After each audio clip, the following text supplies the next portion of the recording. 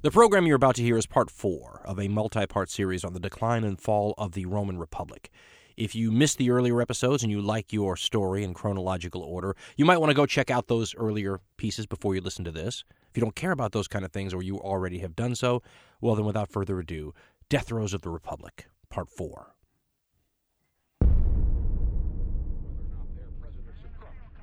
Well, I'm not a crook. If we dig deep in our history and our doctrine, and remember that we are not descended from fearful men. It's hardcore history. I always try to remind myself that there's something a little voyeuristic about history, especially the kind of history that I enjoy and that many of you enjoy, that wide-sweeping, grand events sort of stuff that is so fascinating to read about. You know, the sort of incidents that kind of remind you that history is a little bit like a great cosmic scientific experiment with human beings sort of cast into the role of lab rats. And you get this example where you can look at how people behaved in this given stressful situation or that given stressful or tragic or hopeless or whatever situation and be fascinated, by the reading material. And yet I always try to remind myself that the people who were living through these great cosmic scientific experiments, the lab rats, if you will, would probably not be so enamored with the idea that their trials and tribulations were making such, fascinating entertainment for us. Many of these stories that we relate are the most tragic things these people have ever lived through, whatever they may be. I mean, I think about the people who were dying in the story that we did once on the Black Plague. I mean, you wonder how they would react to find out that their tale makes fascinating modern reading. And the only thing I can think of that alleviates this, little form of voyeuristic guilt that I have is that those people themselves were just as taken with the trials and tribulations and stories of their ancestors as we are of them. So perhaps it's a human quality. Once the pain and suffering has worn off enough for it to become what we call history, it makes fascinating reading. And the results of that experiment where human beings are cast in the role of laboratory rats, well, it might be evil to do the experiment, but that doesn't make the data and results you get from them any less interesting. And a perfect example is what's going on in this Roman story where we are in it, the Dan Carlin version, as I like to call it, of the Roman Republic's decline and fall. We're in about 87, 86 BCE, where Rome's in this weird situation. And the weird situation is one faction has taken over the city. Now, it's not that strange, because one faction had just taken over the city, a year before. And then one faction had just taken over the city a year before that. But what had been going on, essentially, was a long-standing problem in Rome had finally gone ballistic, and the city was convulsing through a couple of different quick changes. The long-standing problems are these political problems, going back all the ways to the times of the 133 BCE era with guys like Tiberius Gracchus, and they set in motion all these forces in the Roman system that change it, and if you believe the ancient historians, degenerate it, and the combination of the hyper-ambition of the Roman figures in the story with the decline of the political system and its inability to handle the growth of the Roman state created the conditions where Sulla essentially broke an ancient taboo and marched on the city with legionaries in 87 BCE. Now, this had been a long-standing no-no, but once he broke it, well, there was no reason for someone to not do it again. And that's what happened as soon as Sulla went to the east to fight the war against Mithridates the Great of Pontus, a war that was considered to be so wealthy and so valuable and so loaded with the potential for prestige that he considered it worth breaking the ancient taboo of marching on Rome with Roman soldiers in order to secure that command. And he thinks he's got Rome settled and the political violence calmed down and the fire, amongst the people tamed. So he leaves, takes the army with him, and goes east. And, of course, the fire springs right up again. And this time the fire has as its aid, one of the greatest figures in our story, the great Caius Marius. And Marius dies, quickly after retaking the city with Cinna and killing a bunch of conservatives and having, we're told, plans for doing a lot more damage to Sulla. When we're told he dies in a fit of nightmares over, the lion coming back to the lion's lair, as Plutarch puts it. And what's interesting to me is, you have to try to put yourself, if you're going to be a real voyeur of history, you got to put yourself in the situation of a guy like Caius Marius and wonder, who could make him feel that way? In my mind, I grew up in an era where the action heroes on, the really bad dudes were guys like Charles Bronson. And the way that the filmmakers made them good guys was they always made some bad guy do something terrible and, unjust to some friend or something of Charles Bronson. And then Charles Bronson would be acting like the evil axe murderer, except he was doing it for justice. He was going around, and he's just this baddest dude. What did Mike Tyson call himself? The baddest dude on the planet? Baddest man on the planet. That's what Charles Bronson was when I was growing up. And you think to yourself, that's what Gaius Marius is too. He is the baddest man on the planet. Who is he having such terrible nightmares about that he can't sleep and that it may have killed him due to a stress-induced stroke, some historians think? Who's Charles Bronson afraid of? Maybe Charles Bronson's afraid of another guy like him. Maybe Charles Bronson's afraid of Clint Eastwood. And that's what Lucius Cornelius Sulla's like. And not just that, maybe Charles Bronson's not afraid of Clint Eastwood in his prime, but Gaius Marius is not in his prime anymore. Sulla is, but Marius is an old man at this time. Not just an old man, but an old man whose opponent has the army, the really good army, the one that's gaining experience and, beating the hell out of Mithridates of Pontus every day. And Marius must have known that maybe he could have taken on Clint Eastwood, in his best day, but he wasn't in his best day anymore, and Clint Eastwood was coming back. And the stress may have killed him. I've read historians who think it did. But he wasn't the only one under stress. And this is, again, one of those moments where, history turns human beings into laboratory rats, because you can read in the sources that the stress caused by the knowledge that the lion would be returning to his lair was affecting multiple layers of Roman society. Appian talks about how people start seeing, religious things happening and portents, he calls them, divine signs that something terrible is going to happen. And these people are living with this stress for several years. And one of the interesting parts about Stanley Bing's book, Rome, Inc., was when he said and tried to impress upon the reader this time lag between finding out something bad is on the horizon and how long it actually takes that bad thing to get to you.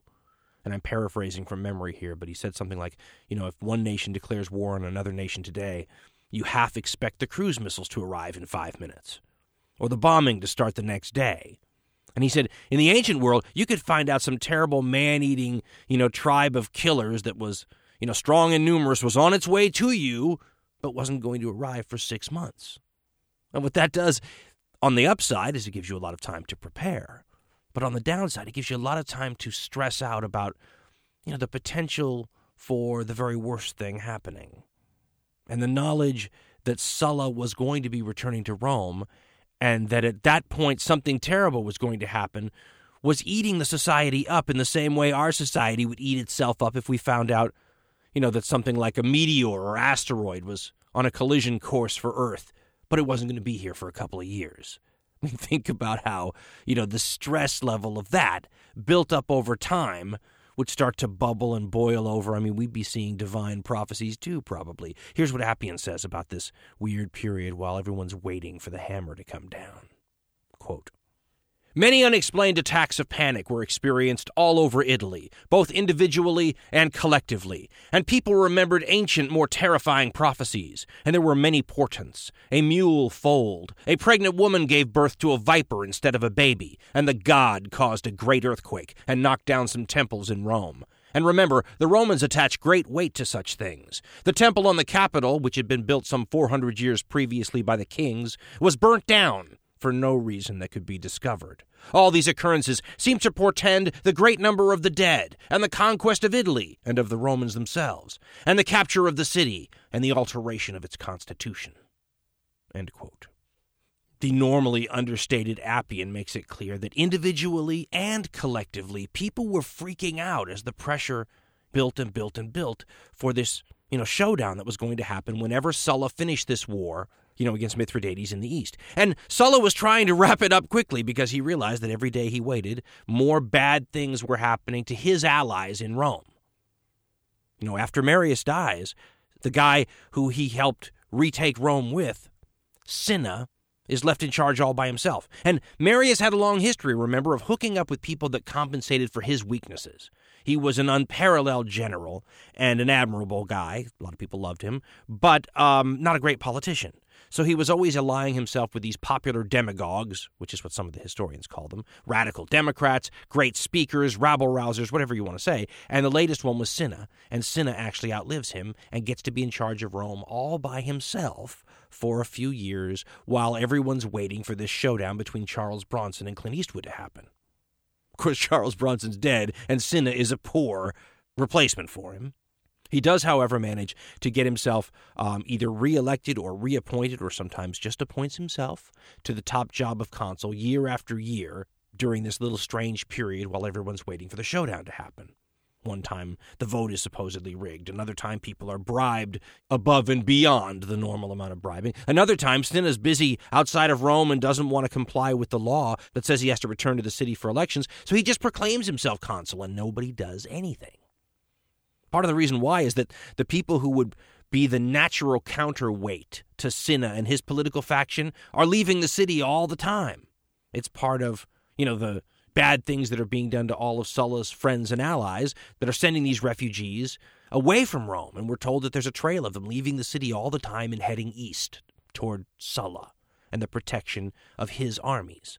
And these are some of the most wealthy refugees you've ever seen. They completely defy the typical stereotype. Because normally when you think of refugees, you think of people in torn clothing, who lack shoes, maybe they're hungry and tired. These refugees had their wardrobes with them, and their furniture, their ornate furniture, and their art, and their treasure chest, and their slaves to carry them. These are some of the people who are the richest, most powerful, aristocratic, august figures in Rome. Members of the Senate who are of the Optimate faction, people whose names are so famous they grace the pages of Roman history for centuries before this time, and they're leaving because it's not exactly a good time to be an aristocrat in Rome when the radical demagogues or populists or, radicals, whatever you want to call them, are in charge. And there are other times in history where you can see similarly wealthy refugees fleeing areas where the people have taken control, or at least the representatives of the people have taken control. Look at revolutionary France during the late 1700s when, people were being guillotined.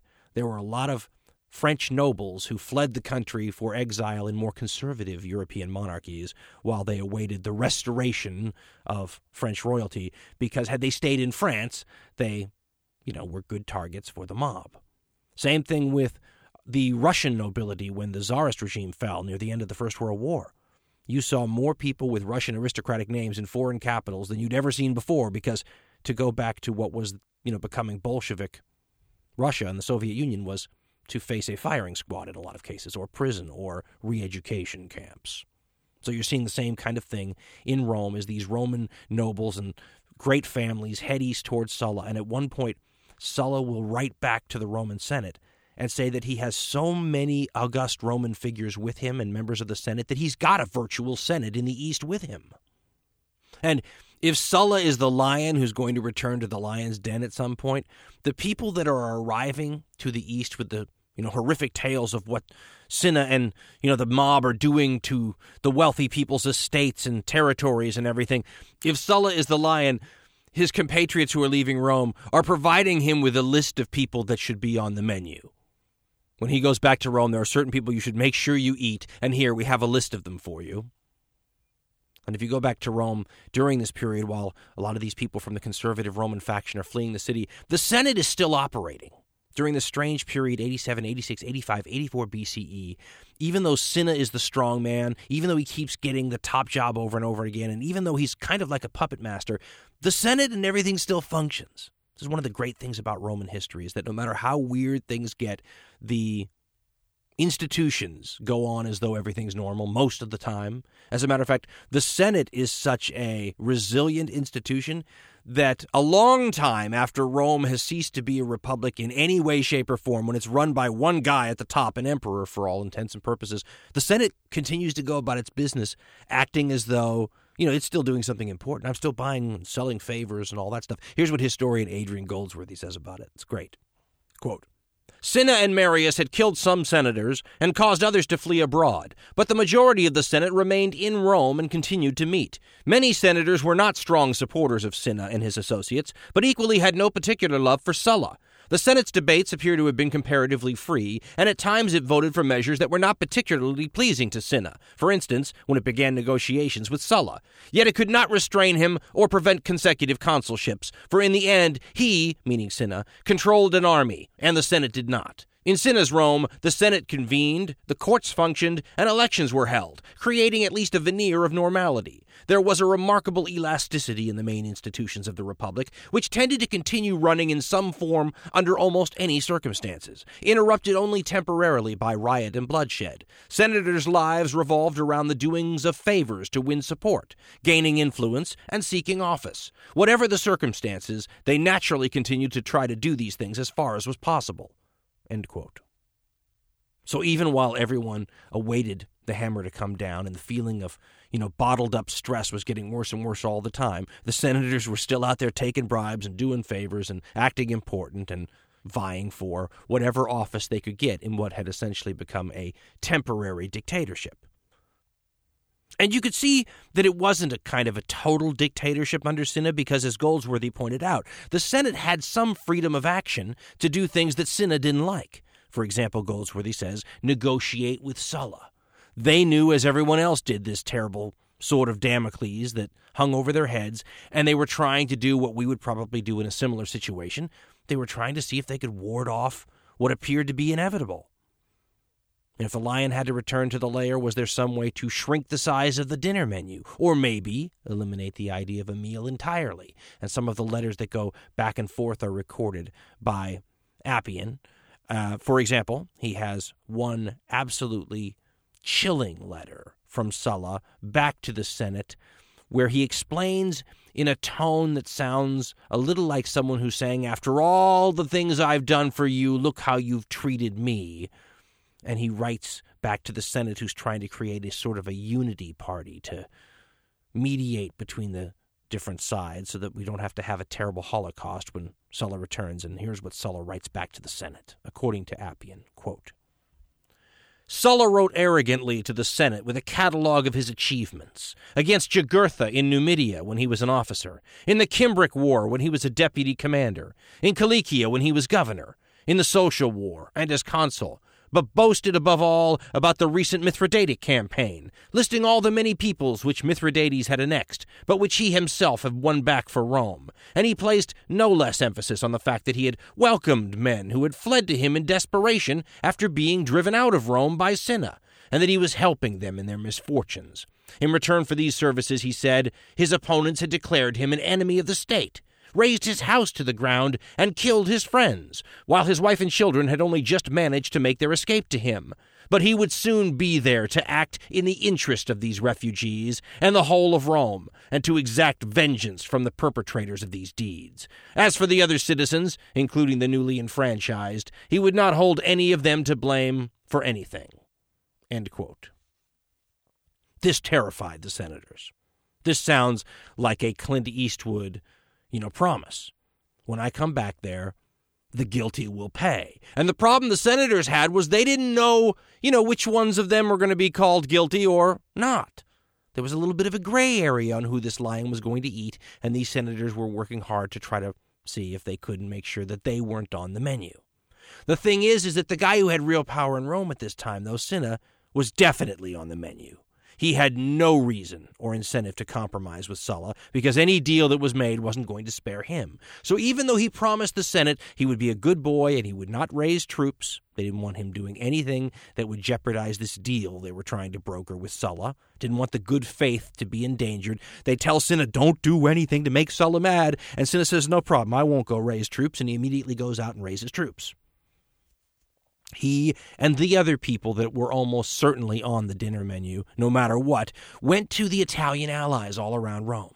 These people that had been recently enfranchised. As a matter of fact, if you look at the history of this period, it's remarkable how fast everything happened. In 91 BCE, Marcus Livius Drusus is assassinated. This politician who it seemed likely was going to give the Italian allies full voting rights, and then he's killed, like a Kennedy brother. And he dies, which instantly causes the Italian allies to rise up in rebellion, and you have this social war for a couple of years. And then Rome defeats them, and then promptly falls into a civil war itself, practically just a year later.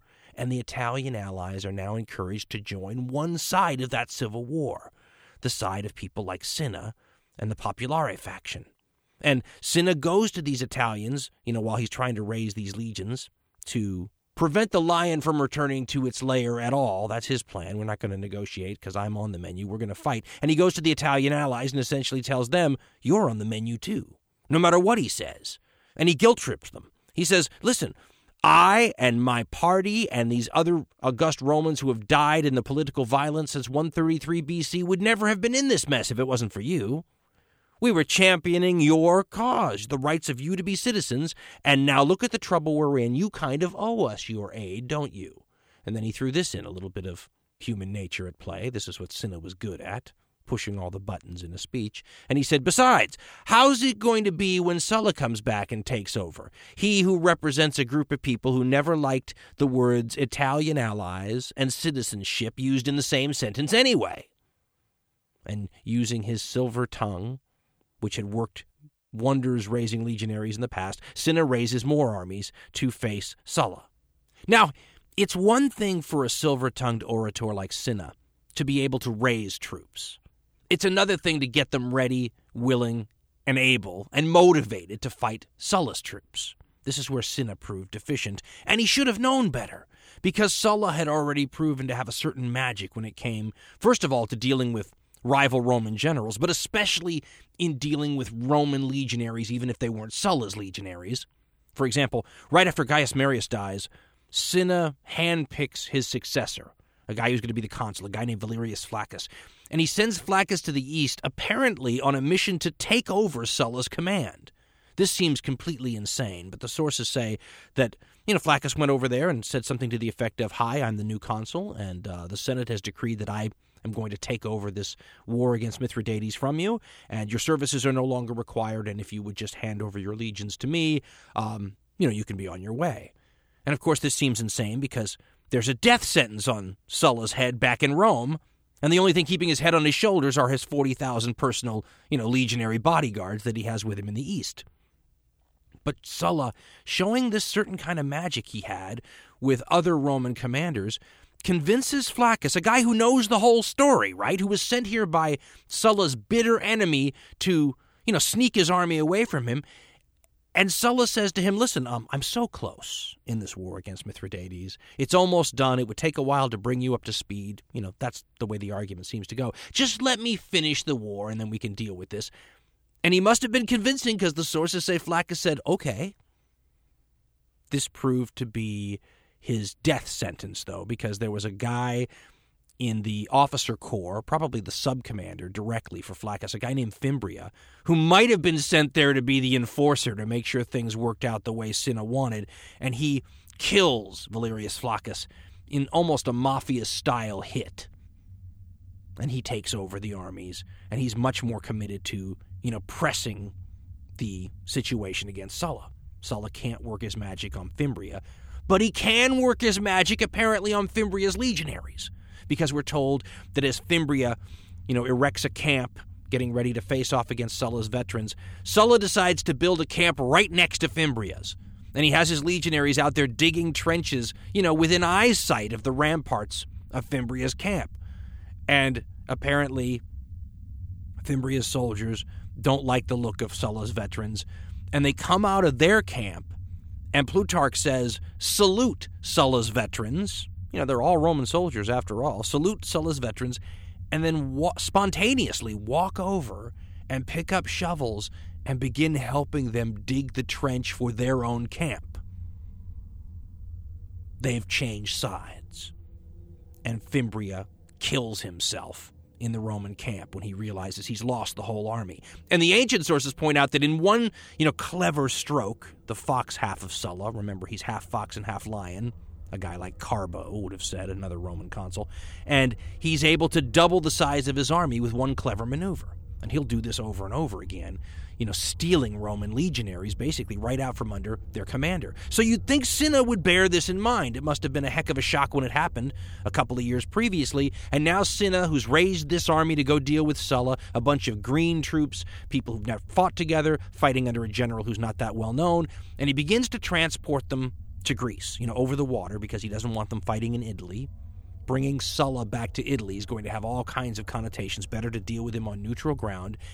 And Appian says that the troops crossing over the water did not go well, and Cinna handled it in a tone-deaf fashion, considering how easily Sulla was able to get troops to change sides in the past, and how little these legionaries wanted to face Sulla. Remember, this is a period where legionaries fought for booty and pay and spoils and what their general could do for them after the war. What were they going to get if they beat Sulla's veterans?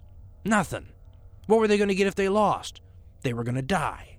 So they needed some careful handling on the part of their leader, and Cinna handled it in exactly the wrong way. Here's what Appian says about the treacherous crossing of the seas, trying to land troops, on the opposite side of the water. Quote, "The first detachment crossed safely, but the second encountered a storm, and any man who reached land immediately deserted and hurried home, because they had no intention of fighting against fellow Romans.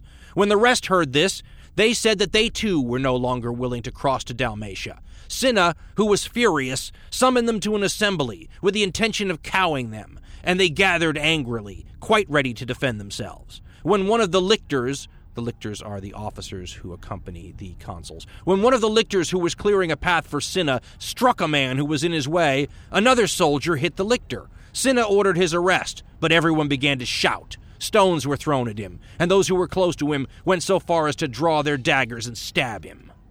End quote. If Cinna had been Caius Marius, he might have been able to embarrass and shame these troops into better behavior. That was completely the wrong tactic for Cinna to have taken at this time. Maybe if he'd tried a pep talk, rouse them with patriotism and enthusiasm and talk about the Italian allies, it might have worked.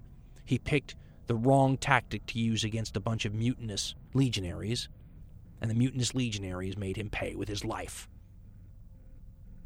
When this happens, his right-hand man, a consul he handpicked, a guy named Carbo, panics. Appian says, quote, "Although Carbo recalled from Dalmatia the men who had crossed, he was nervous about the current situation and did not return to Rome, in spite of an urgent appeal from the tribunes to conduct an election of a colleague for himself. When they threatened to deprive him of office, he came back and fixed a date for the consular election. The omens turned out unfavorably, and he announced another day. But that also was unlucky, because lightning struck the precincts of Luna and Cirrus, and the augurs put off the election until after the summer solstice. Thus Carbo remained sole consul." End quote.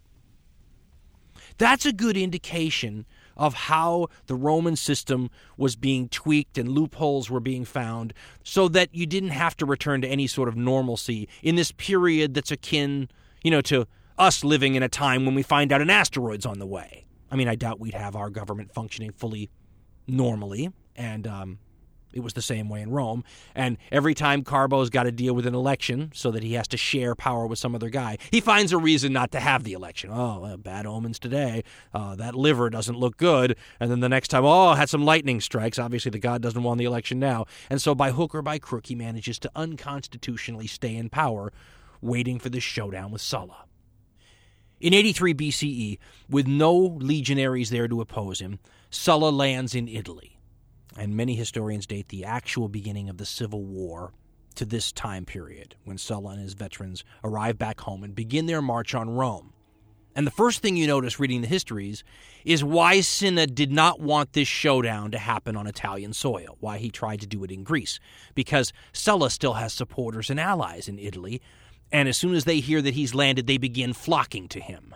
And many of these allies are very young indeed, and many of them bring troops with them.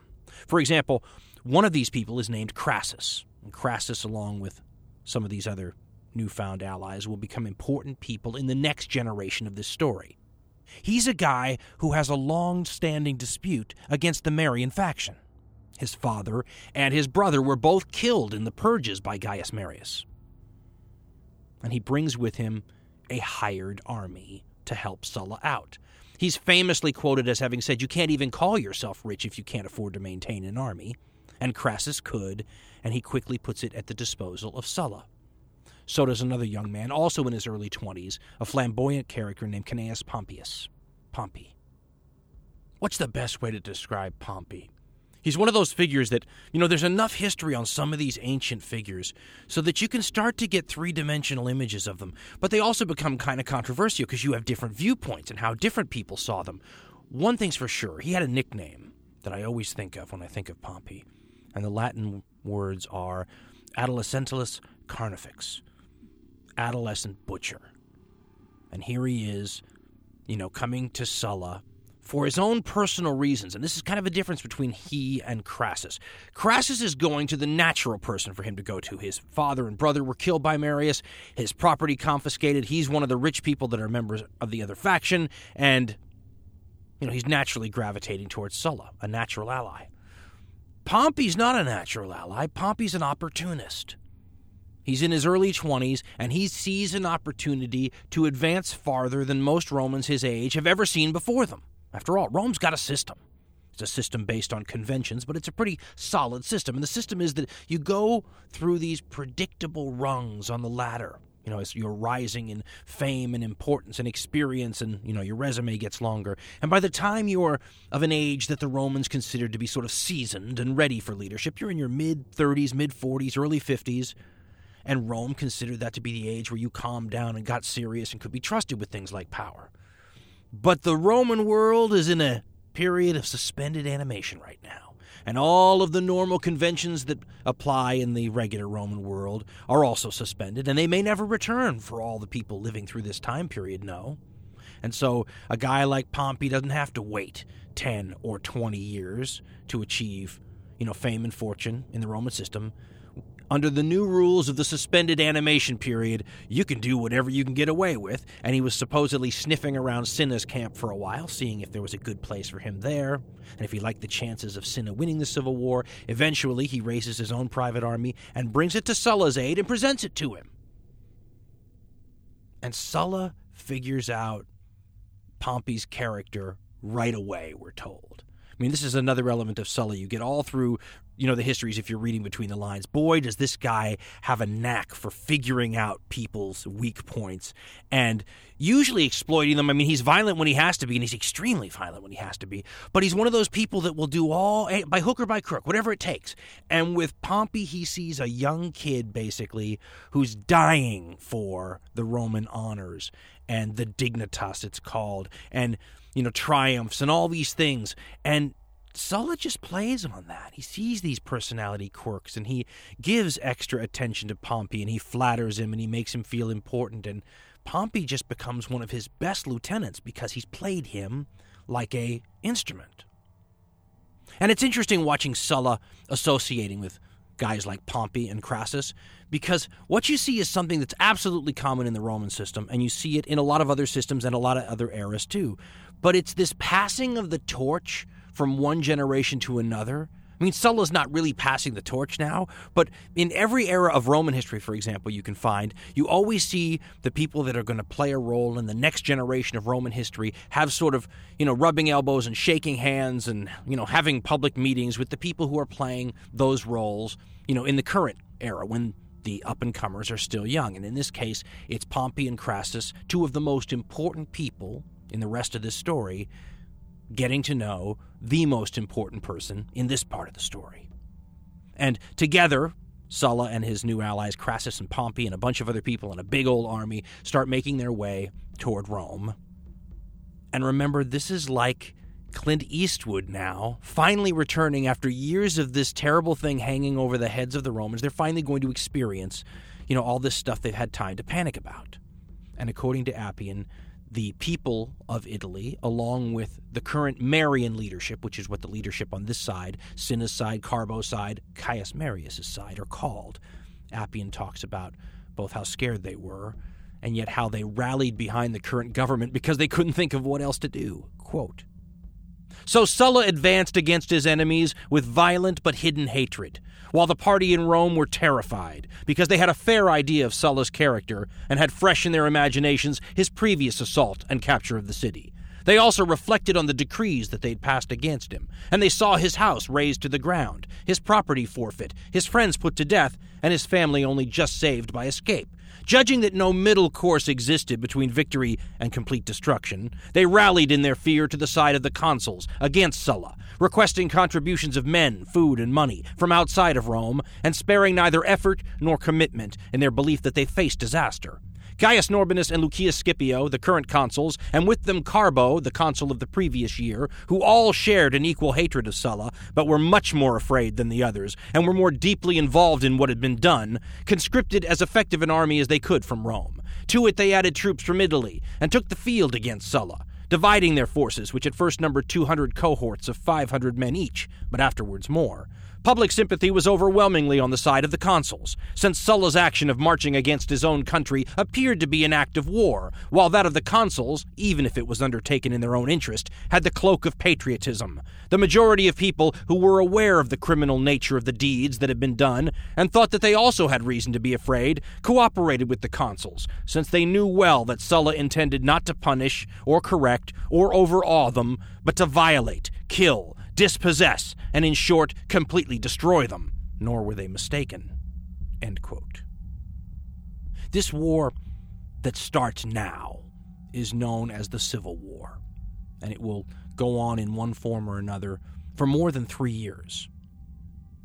There's a lot of fighting, and many big battles, and there are some things that happen in these battles that are so remarkable or strange or dramatic, it's worth pointing a few of them out. First of all, you get to watch Sulla do the same thing in Rome that he did in the East when Roman armies showed up. He's got this amazing ability to turn commanders to his side, to get troops to rally and just literally walk across the battlefield, to throw down their standards in the middle of a battle. There's one battle where his troops seem to be winning, so the Marian forces, cohort after cohort of them on one whole flank, throw down their standards together and just run over to the other side. Talk about having no faith in your own troops sometimes if you're the Marians. Sulla appears to be a bit of a, magician or a wizard or a dark necromancer when it comes to his ability to infect the souls of other Roman soldiers. At one point, Sulla is surrounded by Marian armies, one of which is led by Scipio the consul, and Sulla invites Scipio to a little conference to have a negotiation and somehow gets Scipio to go, okay, and here's what Plutarch says about it, quote, Sulla, seeing himself still surrounded by so many armies and such mighty hostile powers, had recourse to art, inviting Scipio, the other consul, to a treaty of peace. The motion was willingly embraced, and several meetings and consultations ensued, in all which Sulla, still interposing matters of delay and new pretenses, in the meanwhile debauched Scipio's men by means of his own, who were as well practiced as the general himself in all the artifices of inveigling. For entering into the enemy's quarters and joining in conversation, they gained some by present money, some by promises, others by fair words and persuasions, so that in the end, when Sulla, with 20 cohorts, drew near, on his men saluting Scipio's soldiers, they returned the greeting and came over, leaving Scipio behind them in his tent, where he was found, all alone, and dismissed. End quote. That's just one of the stories that's too good to pass up, from what happened in the Civil War. There's so many of them. Think about what just happened here. Sulla's got a bunch of Marian armies around him. He chooses the biggest one, commanded by one of the consuls. You'd think this be an intelligent, individual who knew what he was doing. And Sulla invites Scipio, the consul, to peace talks. And he delays him and stalls him the whole time he's got him there. And then while this is going on, his troops are, and I love Plutarch's translation, debauching, corrupting Scipio's troops and offering them all kinds of things and telling them, come on over to our side, and just basically undermining his legions, so that when the two sides come to face off against each other, Sulla's troops salute Scipio's troops, and they salute back and then come on over. It's almost like it's the pre-designed sign. Okay, if we salute you, the whole deal's on. Just walk on over. And they did. And then they find the consul Scipio alone in his tent. You could just imagine he's got his hands pulling his hair out going, what do I do now? I lost an army too. I'm just like, Fimbria over in the east. And Sulla's stolen another army from the Marian side. And then I love how he's handled. He's just dismissed. That's wonderful. Now, one of the other parts of the Civil War that just makes this all the more a personal struggle is that Carbo, who's one of the commanders in Rome, really the dictator still, appoints young Marius to the role of consul. Now, young Marius is what they called in the ancient world Marius' son, the great Gaius Marius' son, probably hoping to steal a little of the Marius magic at a time when it's really needed. Maybe Charles Bronson's not here, but we have Charles Bronson Jr., and he's only 26. And when he's given the job of consul, it's a little like what Crassus and Pompey are getting on the other side. What is a 26-year-old doing as consul? That's not even legal, is it, in the Roman system? Well, too bad. We live in a time of suspended animation, you can almost see Rome's leaders saying, and we need Gaius Marius' son here now. And I've got a couple of histories that talk about the grumbling that must have been going on while these older hyper-ambitious Romans who, laboriously climbed the rungs of success the way they were supposed to, watch some young, handsome playboy who had a famous father get something at an age they're not even allowed to have it in, and they just had to live with it. And when Sulla hears that his arch-enemy's son has been elected consul, he utters a great line. He says, "As I grow older, my enemies grow younger." Another thing that happened that just makes these civil wars so interesting is that as Sulla's gaining the upper hand, and it's just starting to look like, okay, the Marian forces are going to lose, all of a sudden a whole new power enters the war. The Samnites and the Lucanians, two of these Italian peoples, as we've said before, who gave the Romans trouble from time immemorial and who fought against them in the Social War, decide that now is the time, for maybe the last time, to strap on the armor and come streaming out of their mountain strongholds down into the plains to, side with the Marians in this war so that Sulla doesn't take command of Rome. And I've read historians who say that they were provoked. The Romans make them sound like opportunists or people who just see a fight with two tired combatants and they're going to jump in now as the one, fresh opponent with 40 or 50,000 soldiers. And originally they're heading for this city that young Marius is trapped in. He's lost a battle against Sulla, and he was pursued so closely by Sulla's forces that they try to run into the city to escape, but the city has to close the gates because, Sulla's going to get in otherwise, and they leave a lot of men on the other side who get massacred against the walls, and in a daring escape, the young Marius is supposed to climb the rope that's let down by the people on the other side of the walls and escape to safety in the nick of time, but he's trapped in the city. And so the Lucanians and the Samnites are going to rescue him, but there's too many armies between them and the city. At one point, a bunch of Lucanians desert and just leave once they see, the armies facing them. And their commander does one of the wild things in this war. The commander goes to Sulla and starts to negotiate, and he's trying to negotiate for himself. Yes, I know I led all these people against you. How can I get off? And the sources say that Sulla said, well, do something nasty. He basically said, show me how serious you are. Do something for our side. And so the sources say that he invites a bunch of the big-time generals from the Marian side to dinner, because obviously he's an ally. He just brought, thousands of men to the Marian side. Come on and have dinner in my tent. And when they arrive in the tent and they're eating, he has them all killed. That's how you get on Sulla's good side. There's another story where thousands of Samnites contact Sulla when they're trapped. He's got them trapped, and they know that they're, okay, listen, we're doomed. Can we negotiate? And they go to Sulla and they say, what can we do to get out of this? And Sulla says, do some mischief to your countrymen, and we'll see what I can do. And so they come out of their stronghold, and they immediately attack their own, brethren. That's a great story. Finally, Marius, who can't find a way out of his situation, young Marius, he knows that the city he's in is doomed, it's going to fall. He issues an order to just go kill all of the people who are their opponents still left alive in Rome. And here's what Appian writes about what young Marius did when he realized he was trapped. Quote, "Since he saw no hope of escape, Marius hurried to eliminate his personal enemies before he died by sending instructions to Brutus, the urban praetor, to call a meeting of the Senate, ostensibly for some other purpose, and kill Publius Anticius, another Papirius Carbo, Lucius Domitius, and Mucius Scaevola, the Pontificus Maximus. The first two of these were indeed murdered in the Senate, according to Marius's instructions, by assassins who had been brought into the Senate house. Domitius ran out, but was killed by the door, and they caught Scaevola just in front of the building. Their bodies were thrown into the Tiber, for it had now become usual not to bury the slain. Sulla sent his army in divisions by a variety of routes to surround Rome, giving them orders to seize the gates, and if they were repulsed, to move on Ostia. As they marched by, they were received with terror by the towns along the way, and when they approached Rome, the city population opened the gates, both because they were suffering from famine and because they had grown accustomed to facing whatever current trouble was the worst." End quote. And you have to understand that the people in Rome by this time were just worn out. They had just survived a major scare when the Samnites and Lucanians entered the war, because those forces originally headed toward where young Marius was trapped. When they realized they couldn't get to him, they also noticed that Rome itself was undefended, and they turned around and headed for Rome. And the people in the city freaked out when they realized, all of our armies are elsewhere, and our most hated enemies from time immemorial have an open shot at the city.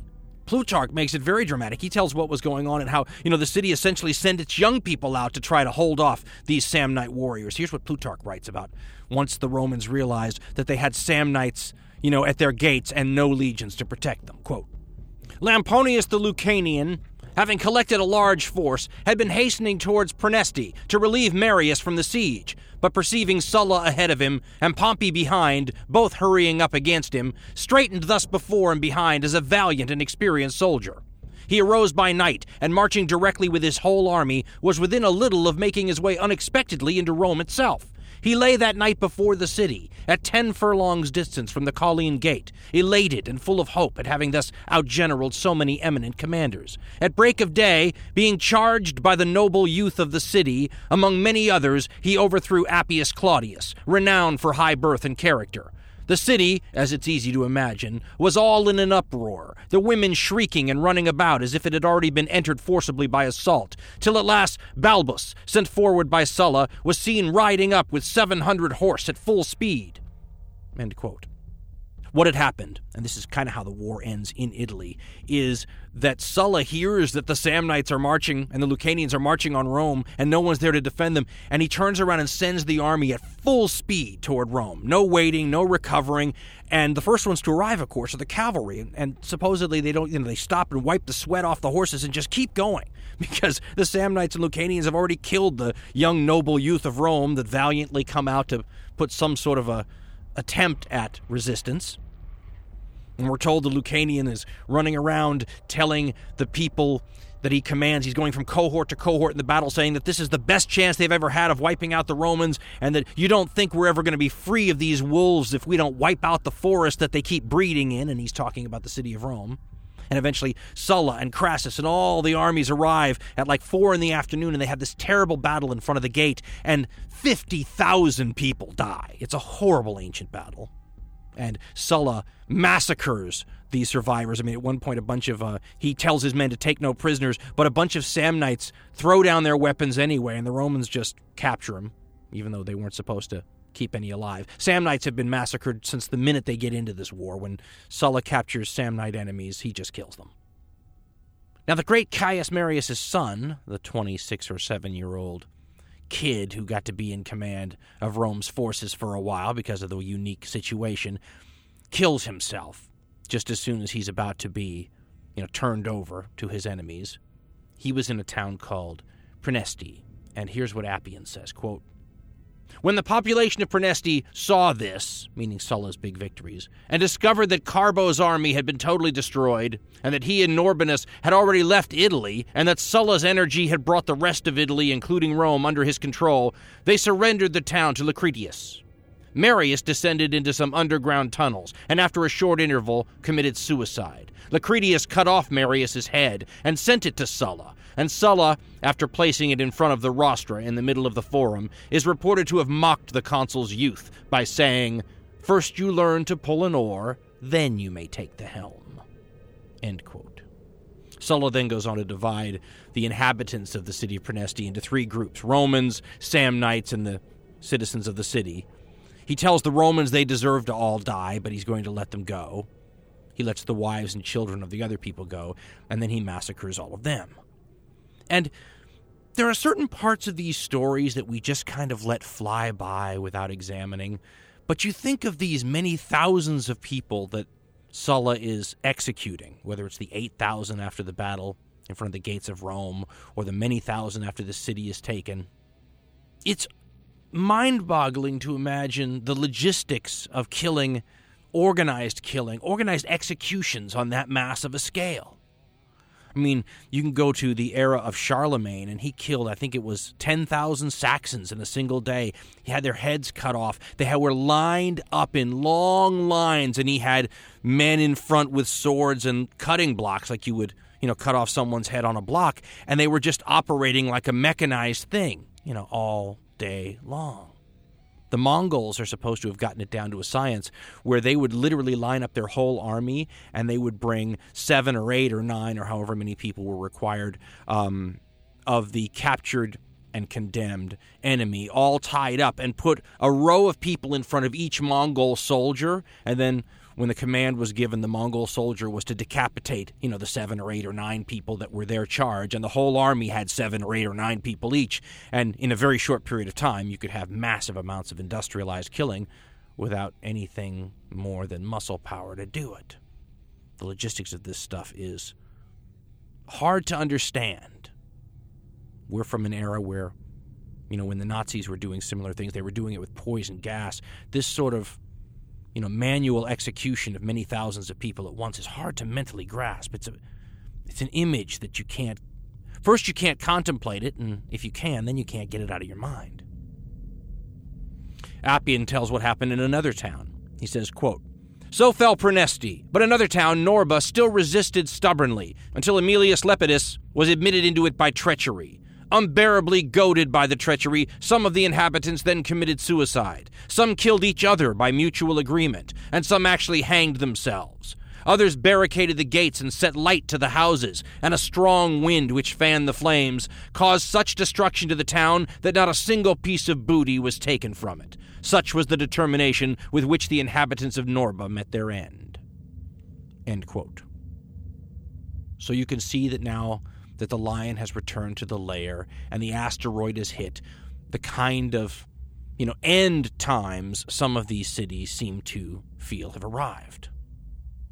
When Sulla enters Rome, he asks the Senate and some of the people to meet in a giant open square because he's going to address them.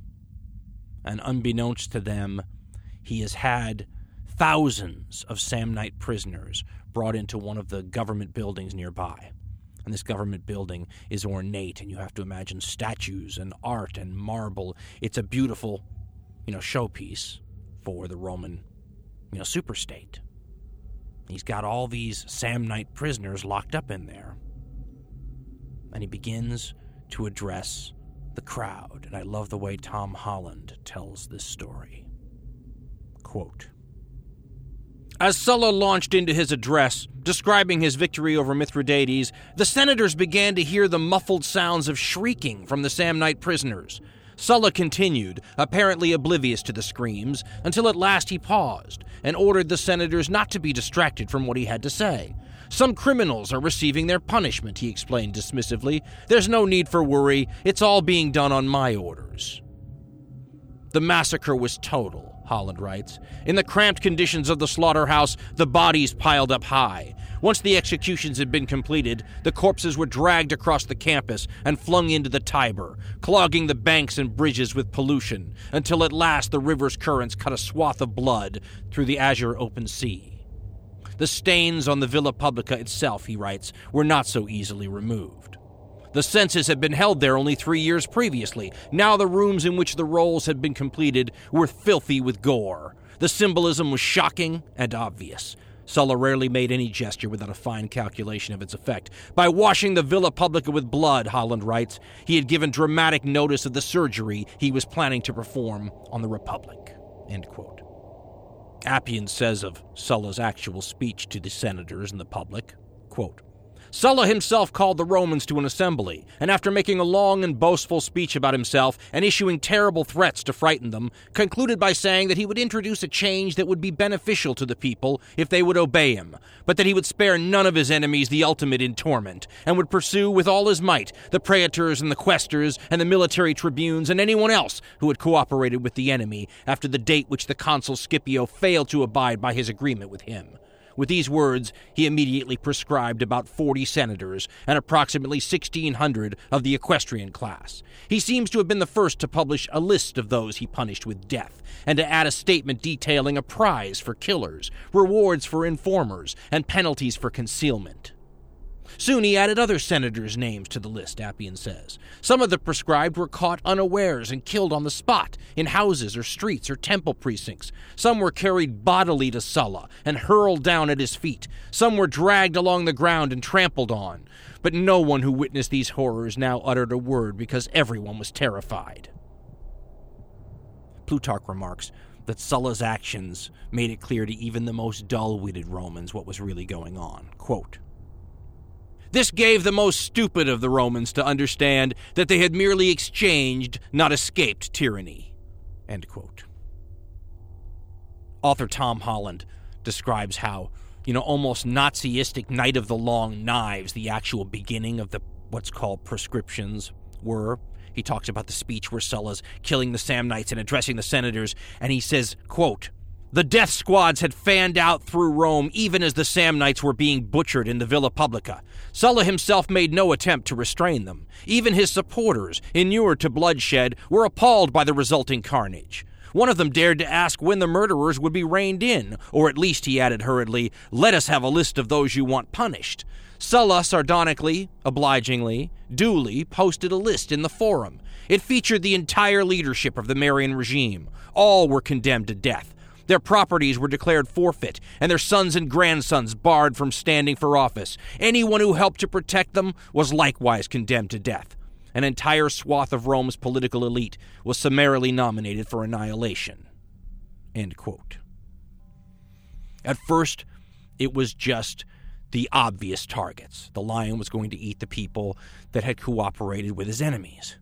Then, every day, new lists would be put up, and the public would literally run down to the square to see whose names were on it, and sometimes the people reading the list's names were on it.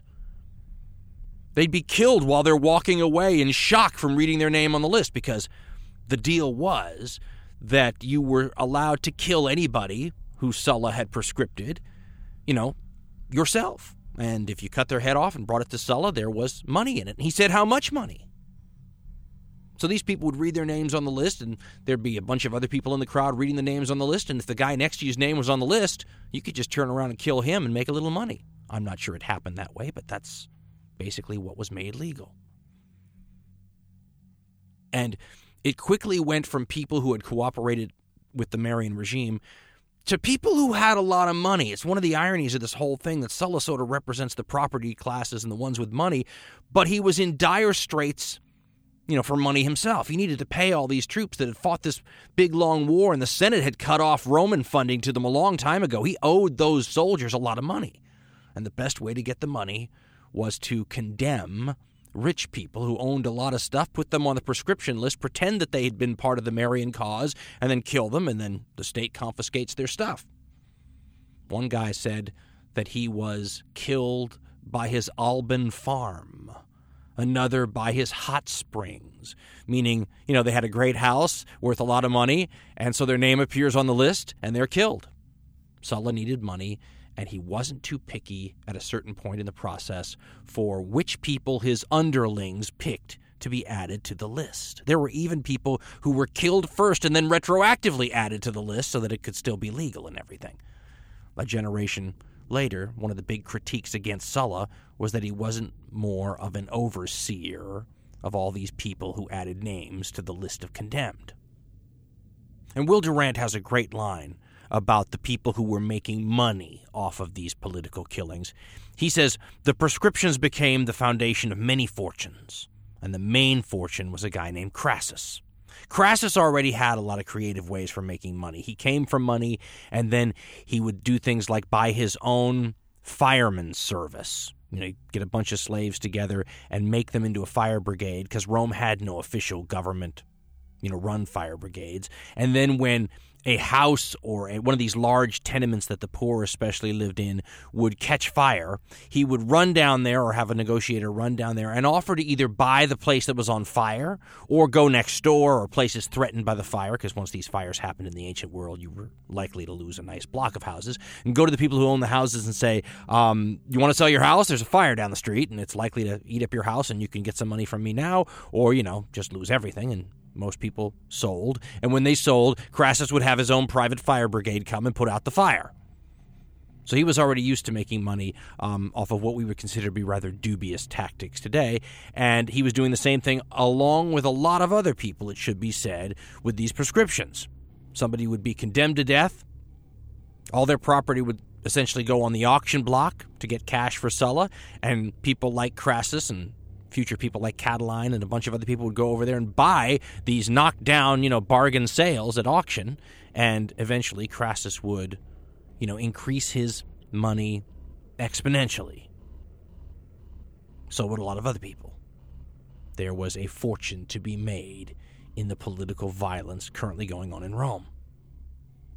The ancient historian Plutarch has a great description of how it was for this weird period in Rome where people were going down to read the prescription list and find out if their names were on it. He says that Sulla initially put out, the list of people to be killed, but then kept putting up more names over time. And here's how Plutarch describes it. Quote, Sulla prescribed 80 persons, and notwithstanding the general indignation, after 1 day's respite, he posted 220 more, and on the third, again as many. In an address to the people on this occasion, he told them that he'd put up as many names as he could think of, those of which had escaped his memory he would publish at a future time. He issued an edict, likewise, making death the punishment of humanity, prescribing any who should dare receive or cherish a prescribed person without exception to brother, son, or parents. And to him who should slay one prescribed person, he ordained 2 talents reward, even if it were a slave who had killed his master, or a son his father. And what was thought most unjust of all, he caused the attainder to pass upon their sons and sons' sons, and made open sale of all their property. Nor did the prescription prevail only at Rome, but throughout all the cities of Italy. The effusion of blood was such that neither the sanctuary of the gods, nor hearth of hospitality, nor of ancestral home escaped. Men were butchered in the embraces of their wives, children in the arms of their mothers. Those who perished through public animosity or private enmity were nothing in comparison to the numbers of those who suffered for their riches. Even the murderers began to say that his fine house killed this man, a garden that, a third his hot baths. Quintus Aurelius, a quiet, peaceable man, and one who thought all his parts in the common calamity consisted in condoling with the misfortunes of others, coming into the forum to read the list, and finding himself among the prescribed, cried out, "Woe is me! My Alban farm has informed against me." He had not gone far before he was dispatched by a ruffian sent on that errand. End quote. So you get a feel for this sort of reign of terror going on in Rome during this period when Sulla is enacting revenge. And we're told that the forum is decorated, Will Durant says, decorated with the heads of famous people, mostly on the other side, but even just famous people who happen to have a lot of money. And I keep trying to imagine what that must have been like, because we're told over and over by historians that the way the young people in Rome, the ones who come from families and backgrounds that are going to play a role in the next generation of Rome's political future, that those people learn how business is done in Roman politics by watching their elders, and that it was customary to bring them to the forum and allow them to watch the great speakers and watch the debates and watch politics play out.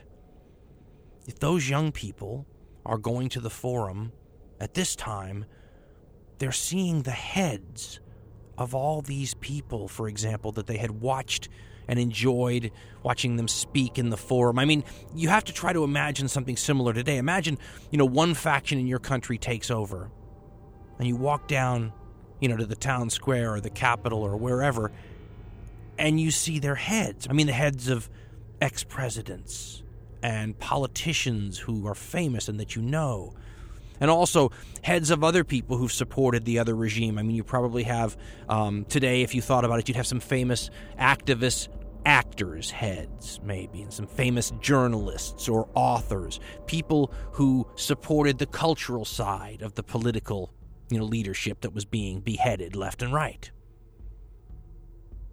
It's kind of easy to see how and why the next generation of Roman politicians behaves as they do if you look at the influences they had while they were learning the tricks of the Roman political trade. And both Plutarch and Appian make it clear that this sullen reign of terror is not confined simply to Rome or even to Italy, but this manhunt for all of his enemies encompasses the whole Roman world. I mean, many of his enemies will flee to Spain, where the embers of the Civil War will continue to smolder for quite a while longer. Many of the prominent men flee to Africa. Carbo, the actual consul, is caught on an island with a lot of prominent men, and living up to his reputation as the adolescent butcher, Pompey has all of the people around Carbo executed before they're even brought to him. He tells his people when he hears that they've been captured, just kill them. But he has Carbo brought to him and chains him up and sits over him and berates him.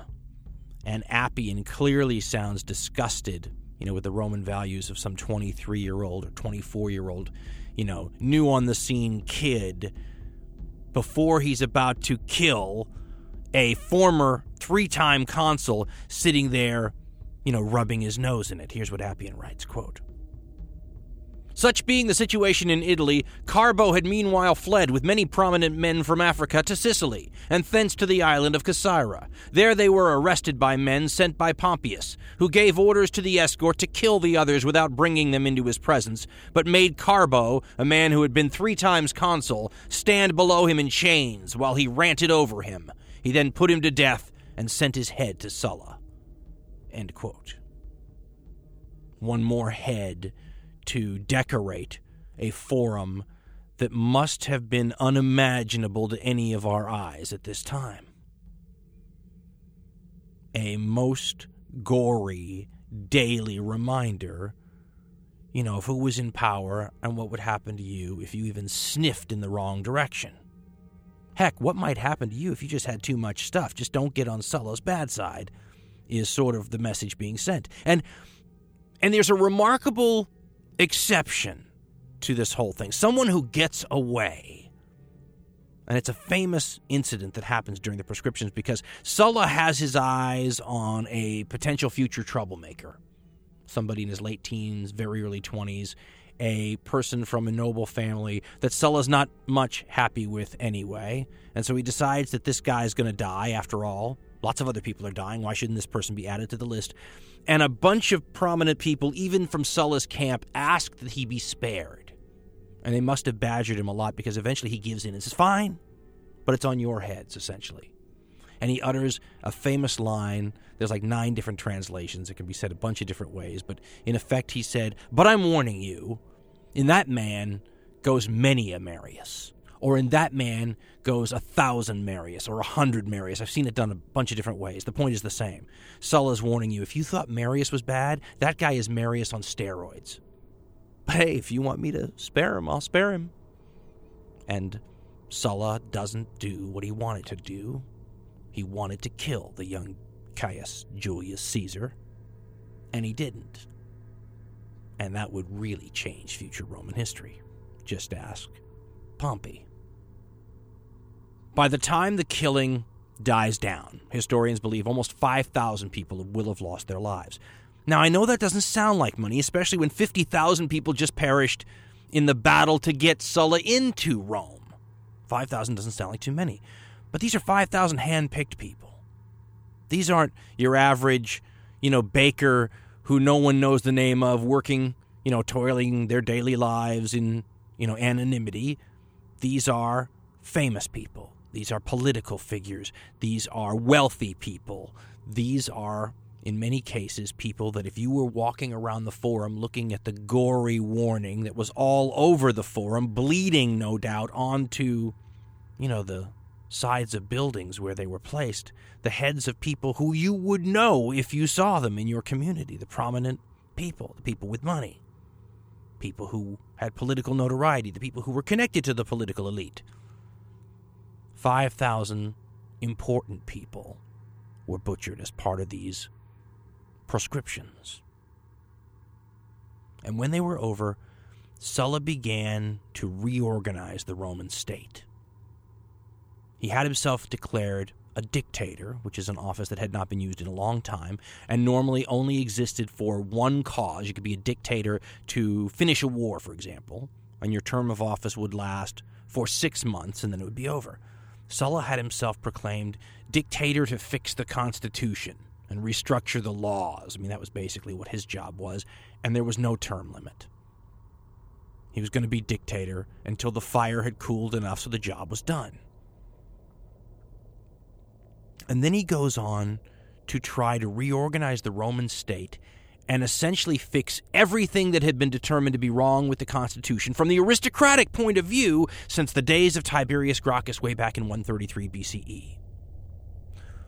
Part of what he tries to do is to eliminate the loophole that had been discovered by Tiberius in the Roman system, the power of the tribune of the plebs, to all of a sudden circumvent the august and aristocratic Senate and go right to the people. Been screwing things up in the minds of people like Sulla and his supporters for, 60 years. Time to change that. He neutered the tribune of the plebs position. What's more, he started to deal with something that was at the very beginning of this whole series of shows that we talked to you about, the idea of the hyper-ambition of the Roman governing class. These people who had ancestor walls at home designed to raise these young people in an environment where they literally burned for political honors. And we said that it was a double-edged sword because for a long time Rome really benefited from this essential game of king of the mountain where only the most, tough and the ones with the most merit and guts and ability, would claw their way to the top and govern. And the second they weakened, even for a second, the next most meritorious figure would then get the job. For a long time, that benefited Rome, and you got a lot of good leaders that way. But the hyper-ambition also took advantages of all the sort of loopholes and problems in the Roman system. So Sulla does something fascinating. He tries to regulate the ambition of Roman political elites. He starts putting age requirements on certain offices. For example, the way he neuters the tribune of the plebs is he takes away any sort of ambitious payoff it would give you. Before, that could be the early step on the road to greatness. Now he said, if you're a tribune of the plebs, you're done. There are no offices that can come after that. So you can be a tribune of the plebs, but you just ended your political career when you decided to go into that job. All of a sudden, anyone with future political ambitions avoided that role in the Roman governing system like the plague. It killed the whole reason some ambitious Roman would want to have that job.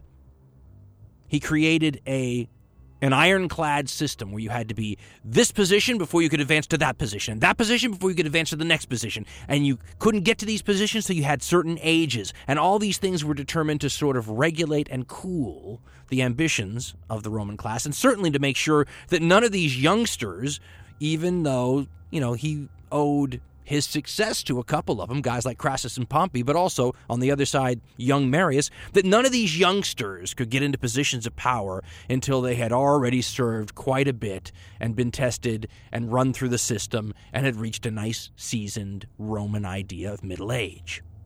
Here's the way Will Durant describes Sulla's, fixing, as he saw it, of the Roman system. Quote, using his powers as dictator, Sulla issued a series of edicts known from his clan name as the Cornelian Laws, by which he hoped to establish a permanently aristocratic constitution. To replace dead citizens, he had franchised many Spaniards and Celts, and some former slaves. He weakened the assemblies. Those are the people's assemblies, the democratic institutions. He weakened the assemblies by adding these new members indebted to him, and by again ruling that no measure should be put before the assembly except by consent of the Senate. To stop the flocking of poor Italians to Rome, he suspended the state distribution of corn. At the same time, he eased the pressure of the population in the city by distributing land to 120,000 veterans. To prevent the use of successive consulships as, in effect, a dictatorship, he re-emphasized the old requirement of a 10-year interval before the same office could be held a second time by the same man. He lowered the prestige of the tribunate by limiting its right of veto and making ex-tribunes ineligible for higher office. He took from the business class and restored to the Senate the exclusive right to serve as jurors in the higher courts, and he replaced the farming of taxes to publicans with direct payments from the provinces to the treasury. He reorganized the courts, increased their number for quicker trials, and carefully specified their functions and fields. All the legislative, judicial, executive, social, and sartorial privileges enjoyed by the Senate before the Gracchan Revolt were returned to it, for Sulla was certain that only a monarchy or an aristocracy could wisely administer an empire. To renew the full membership of the Senate, he allowed the tribal assembly to promote to it 300 members of the equestrian class. To show his confidence in this thoroughgoing restoration, he disbanded his legions and decreed that no army should be permitted in Italy. After 2 years of dictatorship, he resigned all his powers, re-established consular government, and retired to private life in 80 BCE. End quote. That's an amazing achievement for anyone. Now, many people must have disagreed with what Sulla tried to do, but he tried to look at the system logically from the time, that everyone since has dated the decline and fall of the Roman Empire to the era of Tiberius Gracchus and his younger brother Caius. He said, what happened in the system since then? Let's turn around and fix that. It's a remarkable series of reforms that shows an amazing amount of understanding of what the current problem stemmed from. When you look back at Sulla, he looks like a horribly violent person. The ancient sources make him sound like he really wanted absolute power, but then they make it sound like he tired of it. That he went in there, he fixed all these things, and he also made it impossible, he thought, to ever have another one of him arrive. Disbanded his legions. He didn't have to do that. He could have been a king if he wanted to. Julius Caesar would later say that the one mistake Sulla made was not holding on to power. He voluntarily gives it up, we're told, and then will walk around Rome after he gives up the dictatorship without any sort of bodyguard or anything. This is a man who killed like 100,000 Romans. You would think the whole world wanted him dead, and yet, as one historian says, he killed everybody who even had a thought about killing him. He could walk around Rome as a private citizen with no bodyguard, and no one touched him. I love the way Will Durant sort of explains his end. Quote, he was safe, for he had killed nearly all who could plan his assassination. He dismissed his lictors and guards, walked unharmed in the forum, and offered to give an account of his official actions to any citizen who should ask for it. Then he went to spend his last years in his village at Cumae. Tired of war, of power, of glory, perhaps of men, he surrounded himself with singers, dancers, actors, and actresses, wrote his Commentarii, hunted and fished, ate and drank.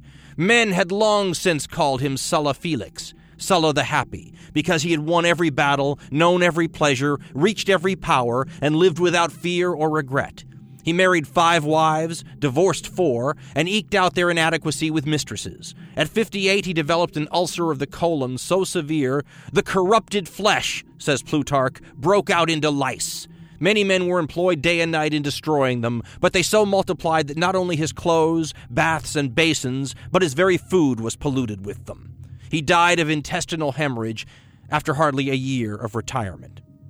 He had not neglected to dictate his epitaph, which was, no friend ever served me, and no enemy ever wronged me, whom I've not repaid in full. End quote. That's a Clint Eastwood-style epitaph. Even in death, Sulla would prove to be a terrifying and divisive figure. There were those among the Populari faction who thought he didn't deserve any sort of public funeral at all. After all, this is the man who marched on Rome and killed more Romans, perhaps, than any person in history, certainly more than any other Roman. And the way Romans were treated after death was a permissible form of political punishment. Politics didn't end when a famous Roman died. After all, this is part of the reason why Sulla was said to have opened up the tomb of Caius Marius once Sulla got control of Rome again, and scattered the bones into a nearby river. You don't honor criminals. That seemed to be what Sulla was saying in terms of Marius, and there were those in the opposite party that felt Sulla deserved a similar treatment. There were powerful entities in the Roman state that weren't going to deny Sulla his just deserts and the honors that they felt he deserved for fixing, preserving, and maybe strengthening and enhancing the Roman system. Here's what the ancient Roman writer Appian says. Quote, "Dissension at once broke out over him in the capital. Some thought that his body ought to travel in solemn procession through Italy and be displayed in Rome in the Forum and have the honor of a public funeral. But Lepidus and his party contested this. Catulus and the Sullans prevailed, and Sulla's corpse was carried through Italy to Rome in regal splendor on a gilded bier, followed by a large number of trumpeters and horsemen and a throng of armed men on foot. Those who had served in soldiers under his command hurried under arms from every side to join the procession, and each, as he arrived, immediately assumed his place in military formation. A huge crowd of ordinary folk also gathered, such as had never been seen in any previous event. And at the head of this procession were carried the standards and the fasces which had accompanied him while he was alive and in power.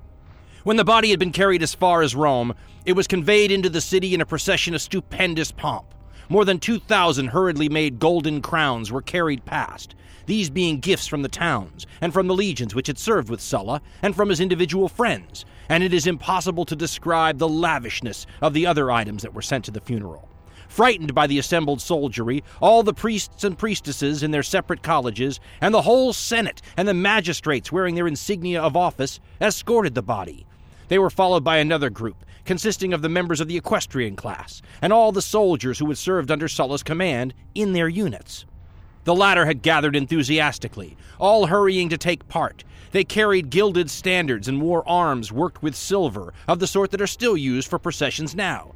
There was a vast number of trumpeters, alternating mournful with melting melodies. Sulla's praises were chanted out, first by the Senate and the equestrian order in turn, then by the soldiers, and then by the ordinary people, some genuinely regretting his loss, others, even now, as frightened of his army and his corpse as if he were still alive. As they gazed at the spectacle that was taking place and remembered what the man had done, they were overwhelmed, agreeing with their opponents that he had brought the latter the greatest good fortune, but remained terrifying to themselves even in death. When the body had been placed on the speaker's platform in the Forum, the finest orator of the day gave the funeral address, because Faustus, Sulla's son, was still very young. Then some strong senators shouldered the bier and carried it to the Campus Martius, where only emperors are buried, and the equestrian order and the military galloped around the funeral pyre. Such was Sulla's end." End quote. Appian then ends, ominously, with the point that as they're walking away from the burning funeral pyre, the two consuls begin arguing amongst themselves already. Rather than provide the Romans with the stability that he seemed to be seeking for them, Sulla had merely provided a roadmap for how you achieve total power. As author Tom Holland so aptly describes it, quote, "Sulla had given the Romans their first glimpse of what it might mean to be the subjects of an autocrat, and it had proved a frightening and salutary one. This was a discovery that could never be unmade. After the prescriptions, no one could doubt what the extreme consequences of the Roman appetite for competition and glory might be, not only for Rome's enemies, but for her citizens themselves. But what had once been unthinkable now lurked at the back of every Roman's mind. Sulla could do it. Why can't I?" End quote. Sulla may have thought he was restoring the constitution, reinstilling an aristocratic form of control over the Roman system, and stabilizing it for future generations. What Sulla had really taught the closely observing next generation of Rome's politicians, leaders, and generals is that the new rules of the Roman game of power and ambition were that there were no rules, and a mass of clever, gifted, and ruthless Roman leaders would take this lesson to heart.